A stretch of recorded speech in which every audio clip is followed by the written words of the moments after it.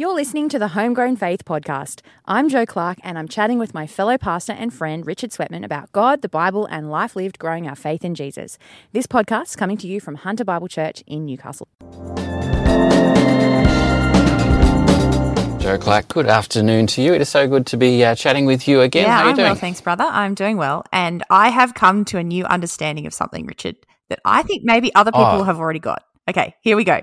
So, basically, I was talking to a passerby. I was gardening my front yard, and a passerby stopped and very kindly said hello, and we were chatting.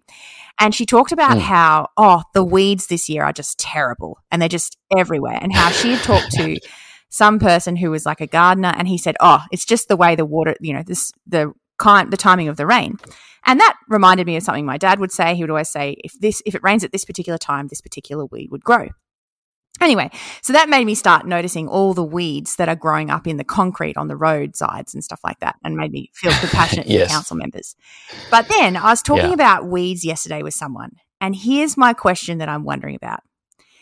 Are all weeds just a native grass or plant from somewhere else that shouldn't have ever been introduced in Australia because they shouldn't be? Or are some weeds just weeds everywhere, in that they're a symptom of the fall? And I was talking about it with someone yesterday, and I thought maybe, I was planting these native grasses thinking maybe this would be a weed somewhere else. But she was saying no, she reckons that weeds are part of the fall, like prickles. And it's just blown my mind, trying to work out, what are weeds? Are they a native plant from somewhere else that shouldn't have come to Australia? Or is it just a symptom of the fall? There you go. Well, that is fascinating. My father has an opinion on that. Really? That's one of my memories from childhood. He said a weed is simply a plant growing where you don't want a plant growing. So he didn't care if it was native or introduced. If you didn't want it there, it's a weed. So because I have done a deep dive into weeds in the last week, because I was pulling things out thinking, is this a native? I don't know. Should I pull it out? And so I Googled New South Wales weeds. Turns out there's this whole noxious weeds website where you can identify your weeds and how critical they are. You can even focus on your region and be like, in this region, this is a particular problem. I better kill that. And so anyway, turns out I've got one particularly noxious weed that I'm in now, have entered a battle with. But what's it called? It's called a wandering dew, I think, is its typical name. And it it grows and grows.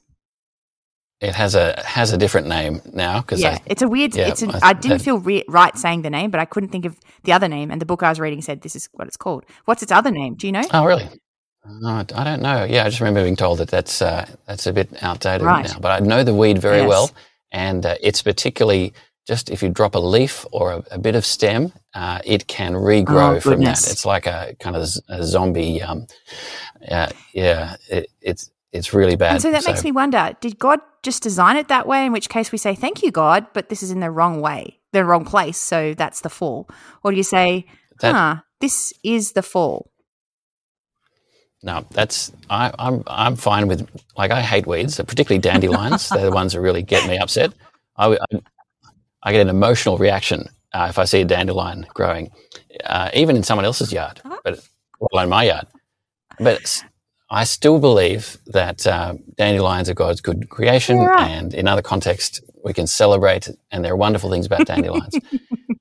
So I'm right on the kind of, and even prickles, they have their it's a home for animals and stuff like that.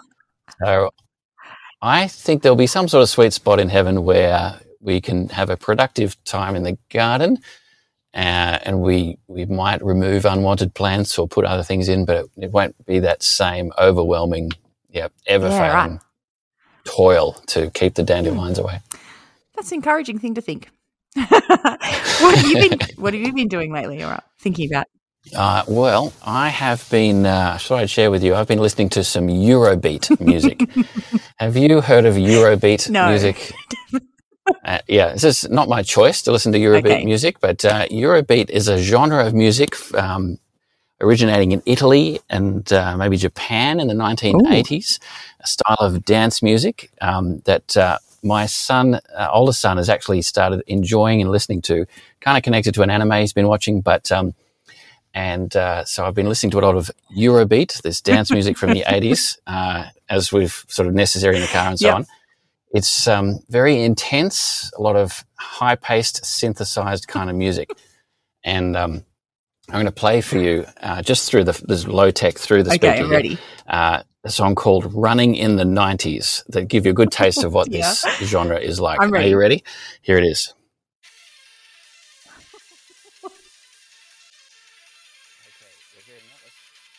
That's about 5 seconds. We'll stop it there. That's what I would call noise pollution. Yeah. So we'll get in the car and Alex will say, "Oh, can I play some of my songs?" And it's like, boom, there it is. With singing and guitars and other stuff, but that's the intensity of it. So, I never heard of Eurobeat, but I've been listening to Eurobeat lately. I feel like that's really a lesson in dying to yourself as a parent, right? It's like, I'm going to love my child and engage in what they're interested in, even though I really don't want to. Yeah, it's very unpredictable, the children's taste in music as they get older. But that sounds enjoyable for your son. If you ever want to surprise people, you can just play some Eurobeat with them. I'm not going to do that. Anyway, what have you been reading in the Bible? I have been reading some Job at the moment, part of my Bible reading, and which I think you were earlier this year as well. So, the verse I came across today in Job 40, I'm up to that section that we spoke about, I think, about when God sort of speaks to Job after all the interactions with friends. And verse 7 and 8 caught my attention today of Job 40. I'll read that. God says to Job, "Get ready to answer me like a man. When I question you, you will inform me. Would you really challenge my justice? Would you declare me guilty to justify yourself?" And so that's the CSB translation. And that just... the context there, he's challenging Job, but I think that what caught my attention just was the way he said, "Would you declare me guilty?" And it occurred to me that often our questioning of God or our dissatisfaction with God comes awfully close to the line, if not crossing the line, of accusing God of guilt in some way. Those times when you think, God, why have you done this? Can get very close to, God, I think you're guilty of doing something wrong here. And God, as he's saying to Job here, is it's like, wait, do you really want to cross that line? Do you really want to go down there? Yeah. And as it's written as a rhetorical question, you're led with the way it's written to say, oh, no, I don't want to do that. You're meant to feel, because the NIV has would you discredit my justice? Would you condemn me to justify yourself? And the idea that you would condemn the Lord, you're thinking, oh, no. And so you immediately think, oh, but do I do that? And yeah. That's exactly what's been going on in my head. So I think I feel just a little rebuked, not like from a hostile father, but from a loving God, but gently saying, wait, do you really want to go there? Do you really want to declare guilty? So I think I've just found it helpful next time there's something in my life that's hard to understand, painful, and as I kind of interact with God on that one, just to take the more mature posture of and not push into that danger zone of accusing God of doing something wrong. Interesting as well, the second part of that of verse 8, would you condemn me to justify yourself? There's not only the condemnation of God, but also the justifying of one's own action. And that as I read it, I think, oh, that's interesting, because I wouldn't say I naturally identify myself doing that, but now I need to ask the question, do I do that? It's like, oh, the reason I did this was because why God? That kind of claiming, like challenging or justifying my own action to God. Yeah. Kind of we're the innocent ones in this situation. Wow. It's like what Adam did in the garden. The woman you put here with me, that was the reason. So, we can have both tendencies, self-justification and being accusatory towards God. So, pretty challenging. So, how do you reckon this fits with the New Testament? Ooh, that's a good question. I'm just thinking. I can't think of a natural jump, like a connection, other than this emphasis on justice of the Father and the humanity of men. It seems to me that the wrong thing that happens with Jesus in the temple courts and Jesus before Pilate is that he is being questioned by sinful man, and he's not getting just, like, it's not just. So the link, it's a tenuous link, but I guess I read this and I think, oh, this is the right order, the Lord questioning humanity, but instead in that moment where Jesus is being questioned by humanity and it's unjust, that's the wrong order. Oh, yeah. Oh, yeah, I think you're spot on. Yeah. That's very insightful, Joe. I think, this is in 2 verses kind of a summary of what happens in the Gospels. Humanity collectively declares Jesus, guilty, evil, wrong, and self-justifies. Interesting. Wow. But very fruitful reading. Loving Job. Now, what have you been reading, Joe? Share it. Yeah, I'm going to talk about a book. I didn't know if I wanted to talk about it because to be honest, I haven't liked it. But it has a few things that really get me thinking, which means I appreciate it. So it's called Not Yet Married, The Pursuit of Joy in Singleness and Dating. It's by a man called Marshall Segal. So Not Yet Married. And that I hate, the title, mainly because, and he argues about it well, this concept that anyone who is single is just waiting to be married is something I'm always challenging, because actually we're all waiting to be in heaven with Jesus, not married to a human. And so, but the great thing about the book is he does actually bring in a lot of discussion of eternity into the discussion of singleness. So there's a lot to appreciate about the book. It's not that it's heretical. But here's the thing that got me thinking, this sentence. I'll read it. One of the most radical and countercultural things we can do today to declare our faith in Jesus is to marry someone and remain faithful to that spouse until we die. Now, that's not about singleness at all. It's about marriage.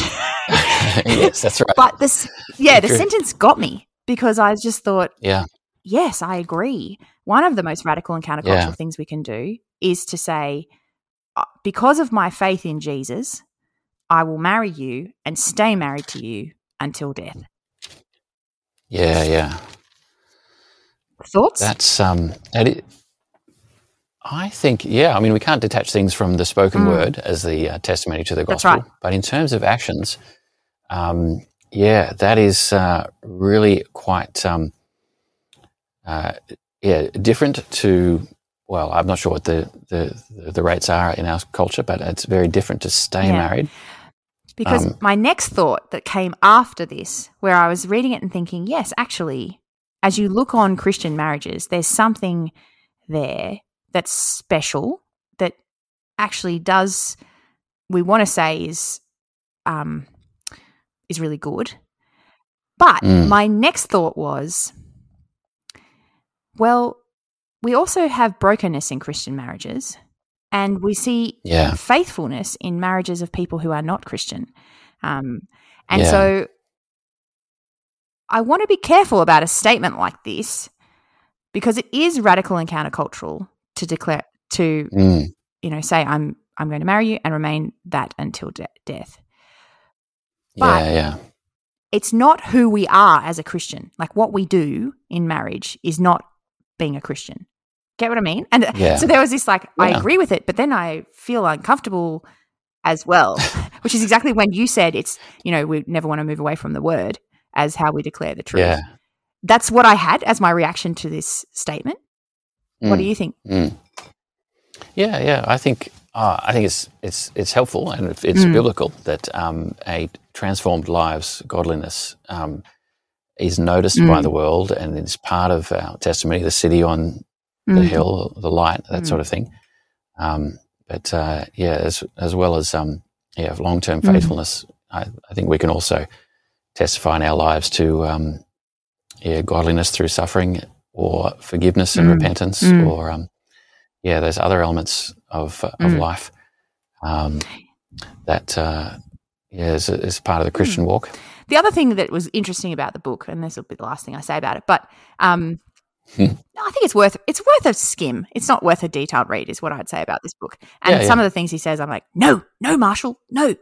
But this thing he said, which I thought was very insightful, he talks about how we all, and not simply people who are single, but we all can wield our sorrows or our suffering in the face of the encouragement from Scripture that's given to us by brothers and sisters in Christ. And he talks about this idea that he described a time when he experienced this, where single brothers and sisters rejected what he was saying because he'd written an article as a single man and then married, and it was published when he was married, but he wrote it as a single man, and how it was rejected because, you're married, so of course you can't speak into this. And that wielding of my experience and my sorrow in the face of true words of encouragement, to reject that word of encouragement. And I thought, I've done that, where I've said, in my head, probably not to someone's face, but in my head I've thought, well, if you really knew what I was going through, you probably wouldn't say that. Yeah. But actually he was just encouraging.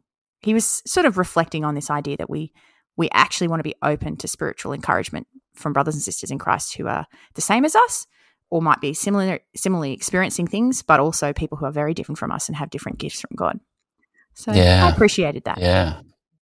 No, that's a brave word, and something, as you're saying now, I can relate to that. I can feel that, there are times when I've been resistant to encouragement out of that sort of selfish pride in my particular circumstances. So I think, Joe, you're modelling there the getting stuff out of a book that you might have disagreements with a kind of generous spirit and learning. I think that's part of what we're on about in this podcast, is not always finding, 10 out of 10 winners, but just continually learning, either mostly from people we agree with heaps, and also from people who a bit of this, bit of that. Yeah, I agree.